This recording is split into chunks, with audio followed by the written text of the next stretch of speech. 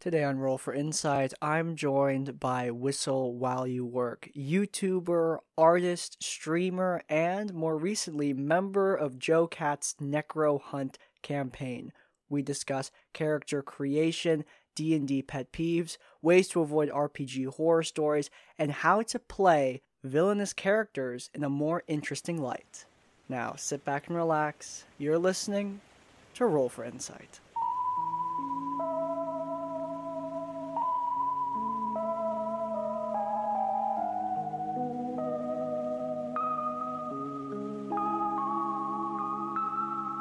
Hello, everyone, and welcome to Roll for Insight. Whistle, thank you so much for coming onto the show. Oh, thank you for having me.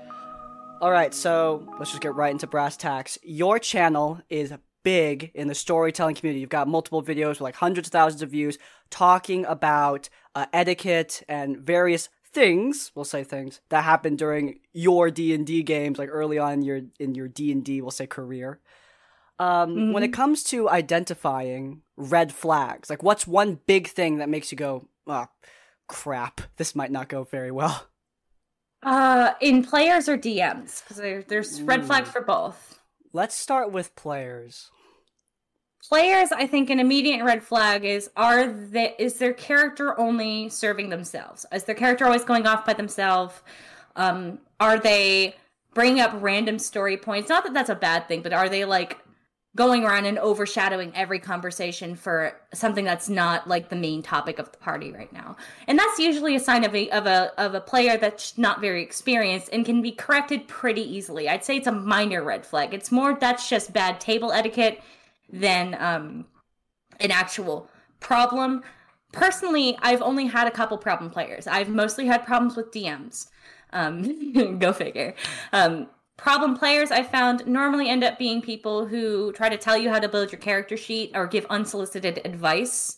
And usually, if you just talk to them and be like, hey, I build my character this way because it's fun for me, that'll normally solve your problem. But then you get people that are like really aggressive to the rest of the party or aggressive at the table in general, talking over people. That's another big one, which, again, a lot of these are minor things, but when you see them all kind of congregated together, that's normally when you need to have a conversation with your DM to talk about this player, or just like reach out to the player and be like, hey, could you tone it down a bit? This is kind of, not cool at the table.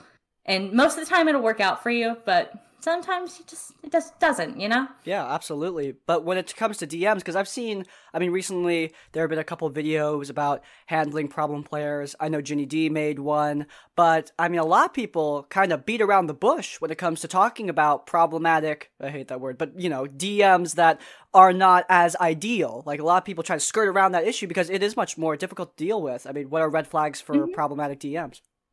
A red flag for me for a problematic DM immediately is a DM that takes away your player agency. And I mean like disregards roles. Like say you ask to make a check. Like let's say like you're talking to an NPC and you don't trust them and you decide, I want to roll an insight check because I want to know what their intentions are. I want to know if they're lying. And the DM's like, the DM either tries to make an excuse why you shouldn't, or when you make the roll and they roll, this is a personal thing with me. If the DM's going to roll deception against you, I feel like that needs to be a public roll so that we know you're not fudging dice. Yeah.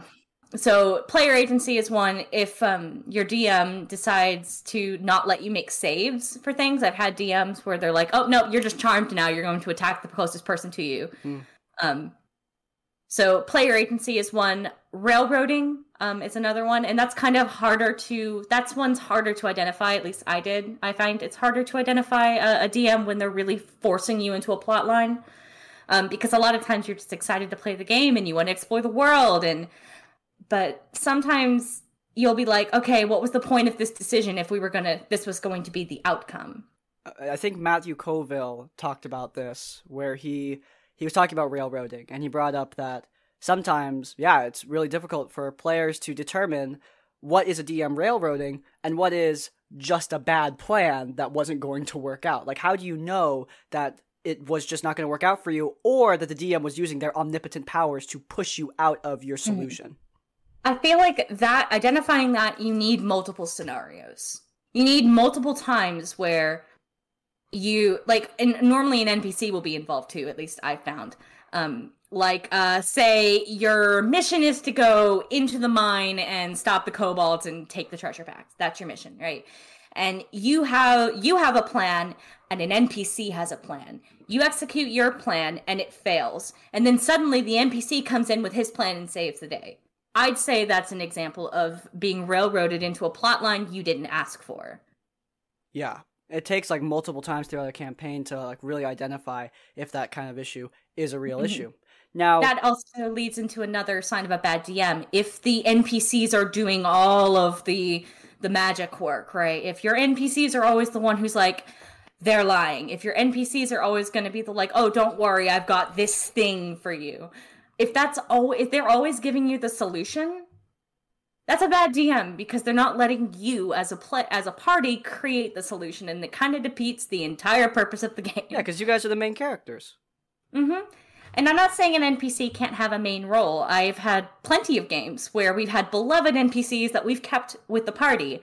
In fact, the one I play every Sunday, we have a ship full of NPCs, an entire crew that we all love. So you can have NPCs that are endeared to the party and that are useful. Like, we had our Drow Tailor in my Sundays game. We had a Drow Tailor who was really good at cracking codes. I found a portrait that had a coded message on the back. Guess who I asked to decode it? Because none of us are good with language ciphers. We asked that NPC. You can, so it's a fine line between NPCs that are around to help you and NPCs that are only there to give you solutions. Yeah, like if you take like Critical Role's like character central plot lines, like you take Yasha's plot line from that campaign, and instead of centering it around the player character, you center it around the NPC. It really exposes why that would never ever work. Like if you've seen that kind of that episode, those few episodes, if you centered that around an NPC instead of around the player character, like it's no longer impactful in any way. No, and you just don't care about it as much. Yeah, no, because I mean, who cares? Like, obviously a lot of players care about NPCs, but like at the end of the day, it's your campaign as well. You can have NPCs that are endearing to the party that further plot lines. Like my Thursday game, we just started a new campaign. We've met an NPC named Alfonso, and he's kind of become our quest giver, right? He was very quickly our quest giver. And we all became endeared to him really quickly. He was just this sweet old innkeeper who had like a magically concealed inn, and he'd lost his wife to the dictator that moved in, so he had a good motive to want to help us save the city.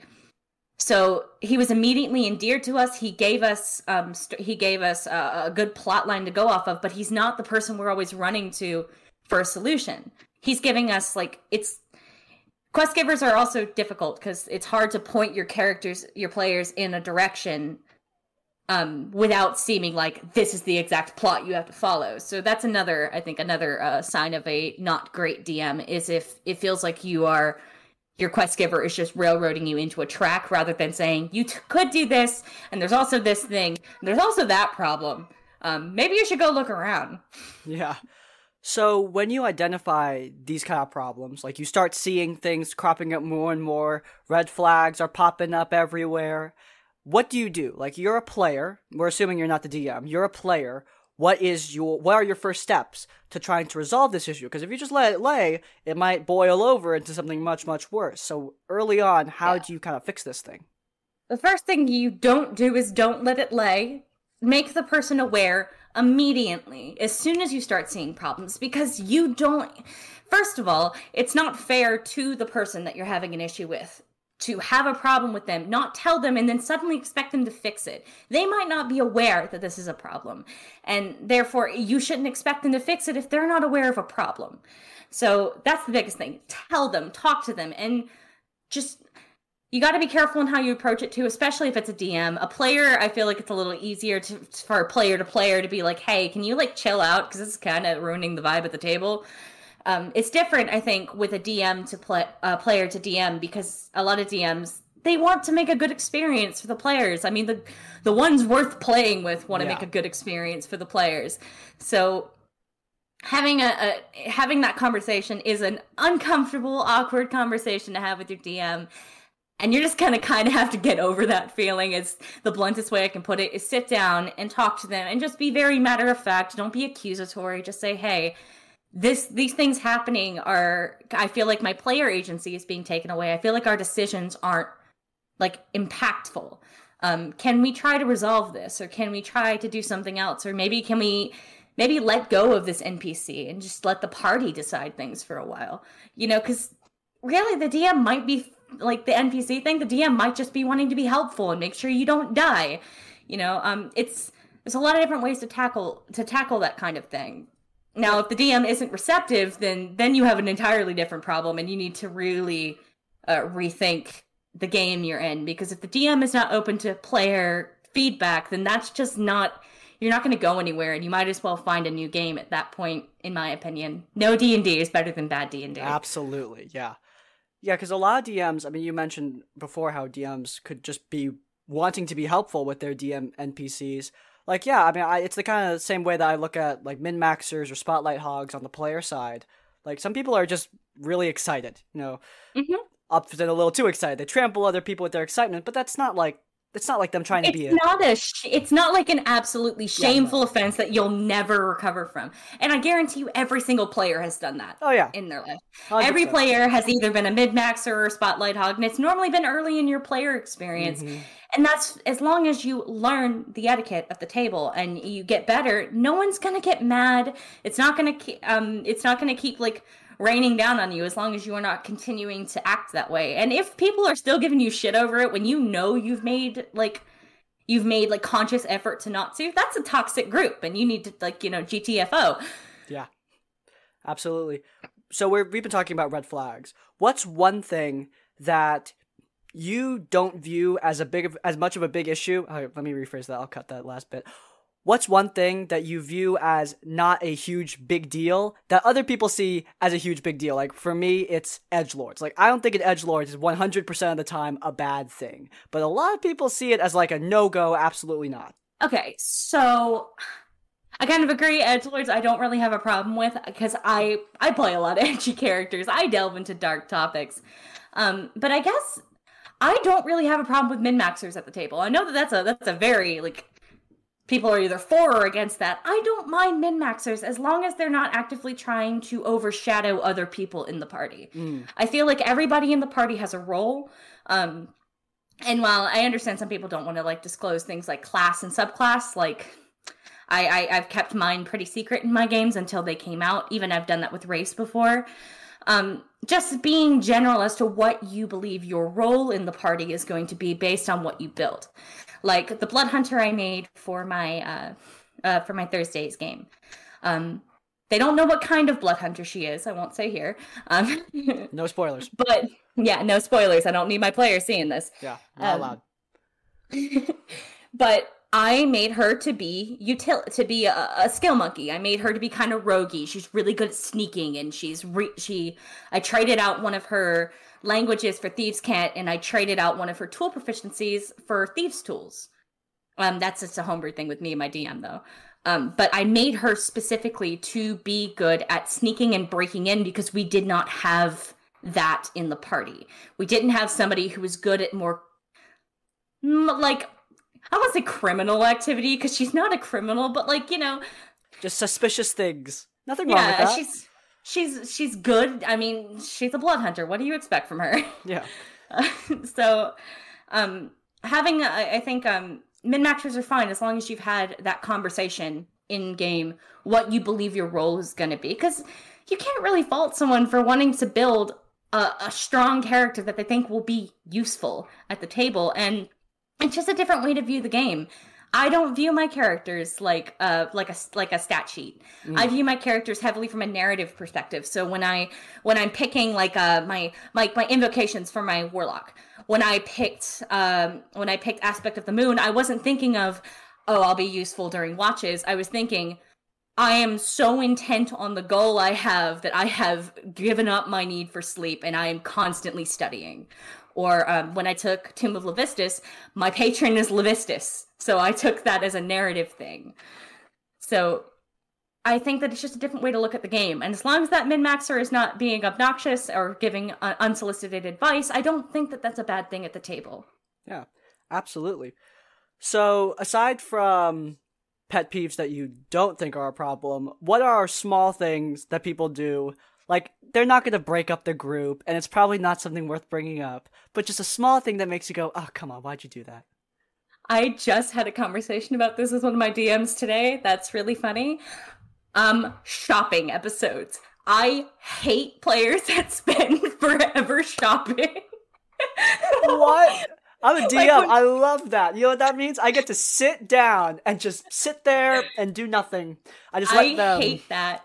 I hate it because I'm a player that I am always chasing story. Right? Okay. Unless whatever's in this shop that we are bargaining for is a story-based item, I just see it as re-upping equipment, or, you know, when you go and upgrade, get your upgrades in, like, you know how, like, in God of War, when you go and you find Brock or Sindri and you just upgrade your weapons real quick and you're done? Yeah. That's how I view any shopping experience, unless there's magic items involved. That's a bit of a different beast. But when it comes to just like, hey, is there a blacksmith? And then the player spends 40 minutes with the blacksmith, I'm just like, I just want to get on with the story, though. And I know that's also more something on me. I'm very impatient, and I know this, but that's something I hate shopping episodes. One time, I was DMing for my first campaign, and they went to a halfling town, which in my world, halflings are really good farmers. So they went to this halfling town. There you go. And they spent half an hour to an hour just talking about vegetables and what vegetables they want. Vegetables, fruits, turkey. They were looking for crab. There was no crab. It's a landlocked town. But they were half an hour to an hour of just shopping.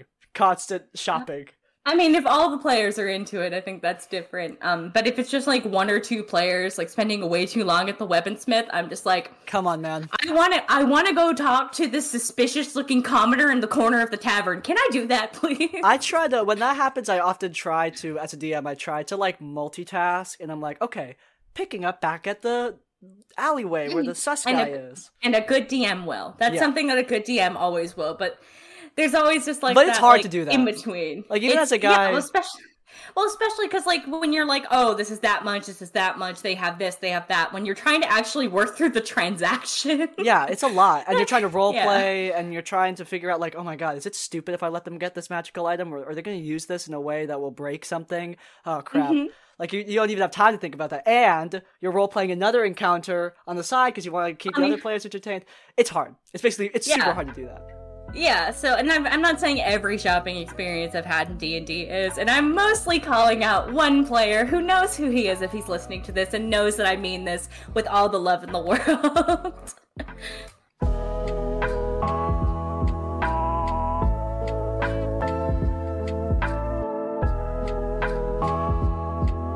You have recently joined Joe Cat's Necro Hunt campaign. You made Luna, I believe, what is she? Is she a barbarian or a black? She's an Echo Knight. She's an Echo Knight, right. She's basically how I built a Witcher without being a blood hunter. That's what she is. I don't know how I forgot Echo Knight. One of my favorite NPCs I've ever made is an Echo Knight, because I think that's one of the coolest subs. They're so cool. And cool. I did not appreciate how cool they were until I was on Roll for Damage, actually. And we have an Echo Knight Barbarian multi-class, and her concept is so fucking cool. So I'm like, I'm just gonna Boink. Do that. No. Yeah, Echo Knights are the best. But when you were creating that character, can you walk us through your creative process? Like, how do you come up with the idea? How do you come up with the personality, stuff like that? Everyone does it different. So Luna is, at least design-wise, heavily based off of the character I played in the Golden K, which was the small 5 to 6 session campaign that Joe ran for us to help us build some player chemistry. We wanted to make sure that we knew each other's playstyle, and that we got along well before we threw ourselves into a live game, because you run a game live, you know that playing live and playing offline are two entirely separate beasts. They are not the same. Playing live I love to do, but it's more like I'm performing than I am playing a game, which is fine. I love doing that, but it is very much more like a really intense improv performance than I guess the spirit of D&D. So Luna was based off of originally off of a Scourge Aasimar swashbuckler I had made. But I wanted to play something frontline melee. I never play melee. I either play something super dexy or I play something magic, and there is really no in between for me. And I really wanted to branch out. I wanted to play a character that I love characters that have heavy familial bonds, and I wanted her to. When he told us the setting, I knew I wanted to have a relative that was involved in the war, hence her dad. I knew I wanted her to have... I'm going to be talking from this as if everybody here is caught up on Necrohunt, so these are some spoilery stuff. I really wanted to play a Scourge Aasimar that was connected to the Raven Queen. She's one of my favorite deities. She's so really awesome. It's such a cool idea for a god of death. I like the idea of a god of death being a completely neutral entity that's only fucking value is... everything needs to die at some point. That's the cycle of life, is that everything lives and everything dies. So I wanted to play something really heavily revolving around that, but I did not want to play a zealot. I didn't want to play a character super religious, which is kind of how Luna's personality came out. In the most recent episode, she had a very intense conversation with Enoch about how she doesn't belong to anything. She knows what made her. She's not dumb. She's put that together, but she does not belong to the queen. She does not belong to a god. She is Luna Icewind. She is her own person. And I felt like that was an interesting way to show an Aasimar that wasn't fallen. I wanted to show a Scourge Aasimar that was very, steadfast in her beliefs that I am me. I have made my name is mine. It's not because I'm blessed. It's not because of my dad. I got my name because of my own skills. And I also wanted to make a character with a very stable life. Like, I didn't want to play someone... I normally play people with, like, really intense problems going on. I'm playing a character that's... on Sundays, I play a warlock that used to be a queen and is trying to get her kingdom back. On Thursdays, I play a blood hunter that's trying to liberate the city she grew up in. I wanted to play a character that had a very established life and that she was happy in. She has her dude, she's got Scorpio, she's happy with her job, she's happy with like the life she's living, she loves going out and hunting and fighting, she loves her career. And then a wrench gets thrown into everything and now she's in Necrohunt. I wanted to play a character that's problems all came during the campaign, rather than problems she already had. Not to say Luna doesn't have her issues, but I wanted her main problem to be her dad's tomb was desecrated right when the campaign started. So when you're building out a character, you like start with that central goal, and then how do you branch out from there? Like, how did you, for example, decide like various aspects of her personality? So a lot of Luna actually kind of built on the fly, because that's just how I am. I think a character's going to be one way, and they end up falling towards the other. Luna she's been called many times the strong mom of the party. You know, she's very maternal, and she likes to make sure everybody's okay. She's the hugger of the party, but she's also the one that'll punch you in the face and tell you you're being dumb. So I wanted to play a character. I wanted her to be very level-headed for somebody who likes to fight. And that was kind of the baseline. And then I kind of figured out her voice, because Luna has a very, I don't really know how to describe this accent, because it kind of goes between kind of New Zealand and kind of English. It's just kind of here. Move from New Zealand to England. There you go. Boom. There. It's my generic fantasy accent, but whenever I do it, it brings me into a very calm headspace, because this was the accent I used for my druid Arrow, who was... from one of my most popular stories, my DM nerfed my character video. Arrow got repurposed for a Tomb of Annihilation campaign, got an amazing story. It ended, it was beautiful, but she turned into my like really... she turned that voice I was using for Luna into a very calm maternal voice. And that kind of just took everything from Luna. She's very...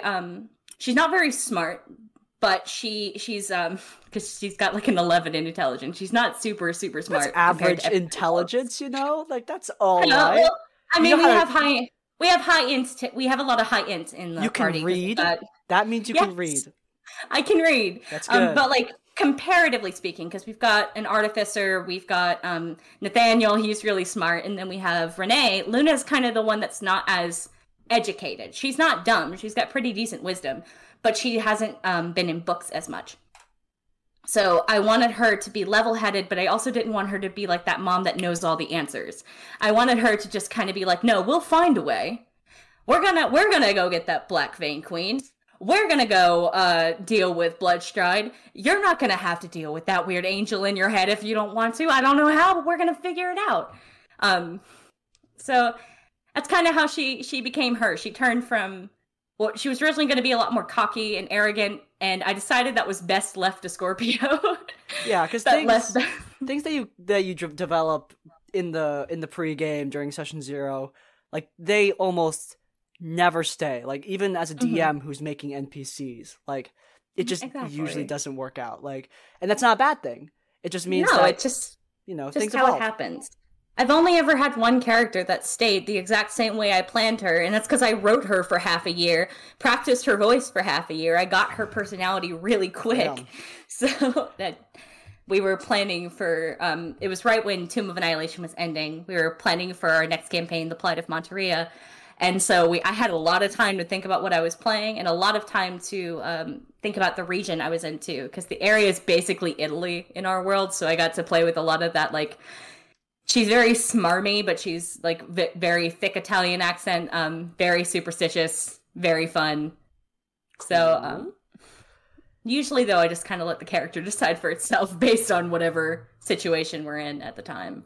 Is there a way that you find your characters change? Like that, like some kind of consistent way that you end up evolving your character's personality when you start playing them? Like for me, I almost always end up making them less serious than I envisioned, because my game isn't jokey, like serious things happen, but usually I need my players are all new and they're new role players.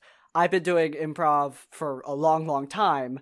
That means that I'm a lot more comfortable with it, but to get them out of their shells, like I often need a more jovial person. You need like something to kind of break the ice a bit. Yeah, exactly. So often NPCs will end up being less serious, not to the point of being like clowns, but they're just less serious than I imagined. So for you, how do you often find that your characters evolve when you play? This is a consistent thing with every character I play, and I've just decided it's a part of my playstyle, and I'll just make it different how they handle it. I'm a panicky player. When shit starts going down, I'm that one that's like, oh god, oh god, oh god. So I've had to decide how my characters handle when I start panicking. Like Luna. Luna does not handle it well. She did not handle it well when everything started changing. She got mad, and she had to go spar with her Echo for an hour to get the aggression out. Then we have Pyrrha, my blood hunter. Pyrrha's defense mechanism when she gets panicky is to start running her mouth. She's a smartass. She just like, she'll keep talking and talking and talking until either there's no one left to talk to or you punch her in the face. There's really no in between. And then you have my warlock Valwyn, who when she gets panicky, she goes quiet and she gets very calculated. She kind of lets go of all emotion to the situation and makes a lot of really cold decisions. Like, she threatened to set a person on fire. She's also based off of Daenerys Targaryen, so that yeah. Dragonstone is right there. Nobody's upset, but like Valwyn like straight up threatened to douse somebody in oil and set them on fire. So she gets really cold, and she's also mildly insane, so she's got that going for her. So I'm panicky. I need to figure out how my characters react to my panickiness. That's cool. That's a good way to like integrate your personality into characters. Because often people will say like, oh, I really want to play a character that's not like me. And obviously that's fun. All of my characters aren't like me. I'm not a sassy Italian woman. I'm not a badass fighter chick with 2 swords. I'm not a crazy 200-year-old queen. I wish. You can. I don't know, because listen. She's got a Jon Snow type character with her. He might end up killing her. So epic. That's a problem. Have you ever made a character where you're like, you know what? I think it would actually be cool if this one died. Like it would actually. Oh yes. Valwyn, absolutely. If Valwyn dies, it makes sense. This is a woman that's lived for 200 years and has had to give 2 souls to the Nine Hells every month. We've done the math. She's given over 6,000 people to the Nine Hells. Oh, this is not a good person. This is not, me and my DM did not realize that figure until we actually mathed it out, and it was so outrageous, but we're like, nope, this is the thing now. You've killed 6,000 people. 6,000 people. Holy hell. Granted, before anybody starts yelling at me, I should point out, every person that Valwyn has sent to the Hells has been a criminal. Yeah, bad. has been a bad person. She has actively targeted murderers, underground criminals, smugglers, slave traders. Those are the people she targets, like actual bad people. But that's still 6,000 people. Yeah, it's a lot. Oh my god, she's light. She's literally light. She's Daenerys and light. Had a fucked up child. Because I want her to die. Like, legitimately, I've talked to my DM. If she dies, I'm fine with it. And if Dominic's the one who kills her, I'm fine with it too. So he's the Jon Snow type, I'm assuming. Yes, I had my military advisor who no longer remembers any of his previous life in my kingdom because hag bullshit. Damn hags. Hags are great. We've got a lot of Greyhawk shit in our world. I used the evil was the one who took over my country, so I'm actively trying to go against a demigod. It's going great for me. What could go wrong? But so yeah, he hasn't learned any of my bullshit yet, but he will soon, probably, and that's going to be a situation. So if I die during this, Valwyn kind of deserves it, the way I see it, and her goal is not to live. I made her a character that was okay with dying. All she wants is her kingdom free. If she dies in that process, that's fine, as long as I use dies too. That's all she wants. Yeah.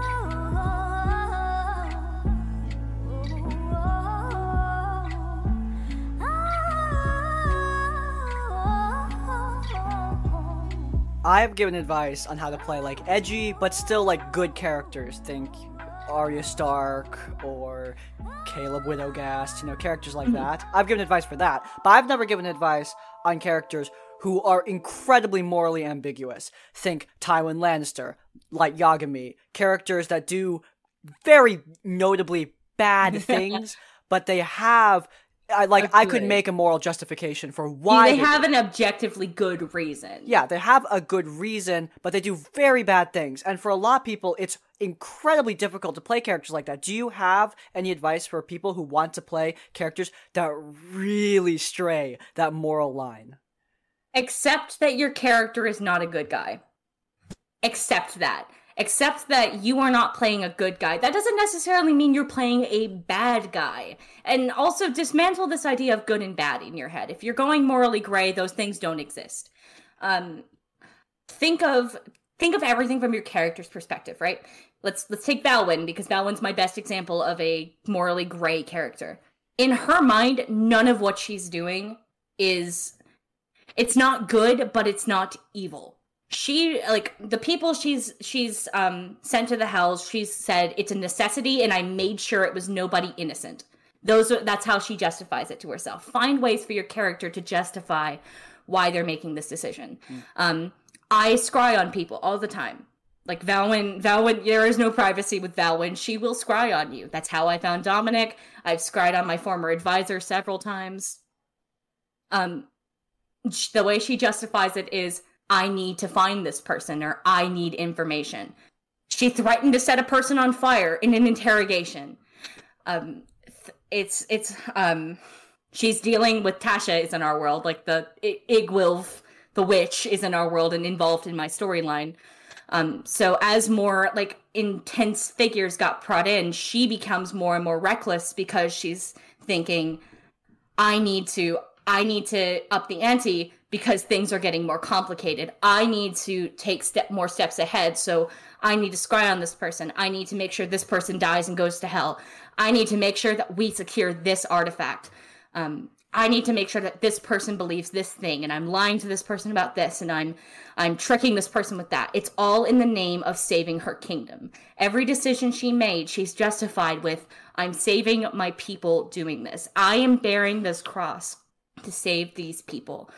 That's at least how I think you should play a morally gray character. They don't believe they're morally gray. They think they're in the right. This is also how you play an evil character. Think of everything from, I'm doing this for what I believe is a good cause. I don't believe that what I'm doing is evil. I don't believe that what I'm doing is bad. I'm not doing great things when you boil them down, but I'm doing them all for a good reason, like saving my people or liberating the city. Yeah. So, because I often see people who want to play evil, morally gray, they go, oh, I'm playing a morally gray or evil character. I need to go out of my way to be as ridiculous, evil, or even offensive as possible so that people know, I am evil. But that's just not fun. Actually, I've played one character that was absolutely neutral evil, which I think is the most dangerous of evil, besides chaotic. Fun? What do you mean?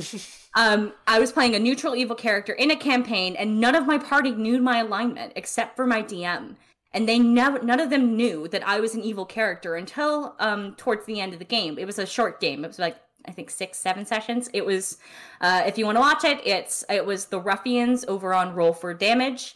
I played a character named Era Blackwood, whose sinisterness did not come out until we were at a masquerade. She met another necromancer. She was a School of Necromancy wizard. I wanted to play. I didn't want her to be obviously evil. I wanted her to be a scholarly type, but she was really a wizard chasing after lichdom. She had a good reason that she wanted to chase after lichdom. There was a character that she mentioned a couple times named Davin Blackwood. He was her husband. He had gotten sick. He was dying. They started looking for ways to help him. They started zeroing in on lichdom because they both she was also an elf, he was a human, so there was also that life expectancy difference that neither of them wanted to deal with. Yeah. So they decided, we'll achieve lichdom. It's worked before. We can make it work. We are smart enough. We are ambitious enough that we will not go insane. Her husband found the secret. He went insane and locked himself in a demiplane. So now she is chasing after lichdom so that she can learn the same truths he did. She's doing it through not great means. And her sinisterness did not come out until the masquerade. When she talked with this necromancer and they were talking about these deep secrets that she's searching for. She didn't raise a single body until our final fight. So being subtle with your evil characters and just letting that sinisterness kind of drip out, I think is one of the best things you can do as a player. You don't want your party to know you're evil, because if you're playing in a party of mostly like good aligned to neutral aligned characters, there's a good chance they're going to turn on you if they're seeing you do a bunch of crazy shit. Yeah, it makes no sense that they'd work with you at all. Like I played with a dude who I did not like, and I specifically told him, like, no evil characters, I'm not trying to run for evil characters, blah blah blah blah. And he was like, yeah, I'm chaotic neutral. And at the time I was like, yeah, that's fine. What could possibly go wrong? Chaotic neutral, that doesn't mean anything, right? And then like first session, he tries to sell out the party to Strahd. And that's okay. I could see an argument for chaotic neutral there, but I would say that the situation that's more neutral evil, because chaotic neutral is kind of like fuck everybody but myself alignment. But there's nuance to that. Yeah. Because honestly, if you're a player, if you are making a character that's just going to be like, no, fuck you guys, I'm not working with you, you shouldn't be playing D&D. That's not a good mindset to go into a game with. If you want to play a lone wolf, one of the best pieces of advice I ever got was to connect your character to another character to pull them out of their shell a little bit. Yeah, exactly. That's what I did with Arrow, my druid. She came in, not quite a lone wolf, but she was quiet. Arrow's a very timid person. She didn't have a very great life. So before she really became endeared to the party and that like maternalness took over and she like got really close with the party, she had our character Tea Leaf, who is our rogue ranger. and they had met each other on a boat before the campaign. Tea Leaf had learned a few things about her that kind of made Arrow need to be in a position where she needed to trust him. He proved to her, he established that trust with her, and therefore when Arrow was quiet, Tea Leaf could pull her out of her shell a little bit. It would somebody for her to talk to and interact with that would then endear her to the rest of the players. Like, I think the first thing she did was like tell him he had like something on his face, and she tried to clean it off his cheek. Honestly, studying characters like the character you want to play, like Velwyn, I take a lot of stuff from Daenerys Targaryen. I take not just in her story, but just in how she conducts herself. She tries to stay in control of a situation, but she's also not afraid to, in very matter-of-fact terms, threaten your life. She's very authoritative, and she's very eloquent in how she speaks. And that carries a lot of weight with her, and it puts an air around her of, this is a noble woman. This is a woman who knows what she's doing, and she's fucking scary that she is brandishing a flask of oil at you and a flame in the other hand while you are tied to a chair. Yeah. So when it comes to creating characters, like if you had to offer one final piece of advice, what is your big rule, like when you're creating characters? Like, what's one thing that if you don't follow this rule, you're probably not going to make a great character? Challenge yourself. Don't lock yourself in a box. It's very easy to do, especially if you're joining a second game, right? And you're enjoying your first character so much. Don't lock yourself in that box. If you are playing someone that's super sweet and magic and like super sweet and they're more magic oriented and maybe they're a bit more charismatic and maybe they're like a little timid, play someone that's like really in your face. Doesn't have to be melee, but maybe switch to a melee class, something. Play the exact opposite of that and really challenge yourself as a role player on how you would handle that, because you're going to look at that and immediately go to stereotypes, right? When I transitioned from playing sweet little Nia on Roll for Damage to a big barbarian in my Ragnarok game. They are still, like, I struggled to make Astra. I struggled to make her because I didn't want to fall into the stereotypes of a barbarian. I didn't want to play a dumb barbarian. I wanted to flavor my rage differently. But I still wanted to be a strong, competent character. Same thing with Luna. Challenge yourself. Don't be afraid to try something. Also, accents are awesome to get you into a character. Like, for my Monteria game, I had to basically make a weird mix of Italian and Polish and smash them together because that was the region we're in. And I spent 3 weeks perfecting this accent. And now I can get in and out of it and get into Peter's mindset really easily. So don't underestimate accents either, because they're really good at helping you understand how a character thinks and how they're going to act. And learning accents is easy. Just look up how to speak in X accent on YouTube. You will probably find someone who will teach you the oral posture and the different vowels really fucking fast. Awesome. So, thank you so much for coming on to the show. Whistle, do you have anything happening this week? All we got left is to roll out the red carpet. So tell us what you've got going on. Oh, I have something very exciting. This week, I believe it's on this Friday on the 6th, Roll for Damage is coming back. And I'm coming back as Nia. I haven't played Nia in like 6 months. I'm coming back as my girl, and I'm really excited. We've been on a bit of a hiatus because of some stuff with the cast. We've got 2 new players, Yaroshin and Uzu Rogue. Kelsey B. Uzu is joining us as well. It's going to be super fun. We've got the folks over from Paradise RPG and, of course, Nova as our amazing DM. So you should totally come check us out. We're so excited to finally be coming back. Awesome. So, guys, if you guys enjoyed this episode of Roll for Insight, then please do leave a like. If you want to see more of my content, then please do subscribe to Crispy's Tavern. If you want to leave your own thoughts, go down to the comments down below. If you can't think of a comment, leave the comment morally gray to let me know you made it to the end of the video. In essence, like, comment, subscribe. We will both see you all next time. Farewell. Goodbye.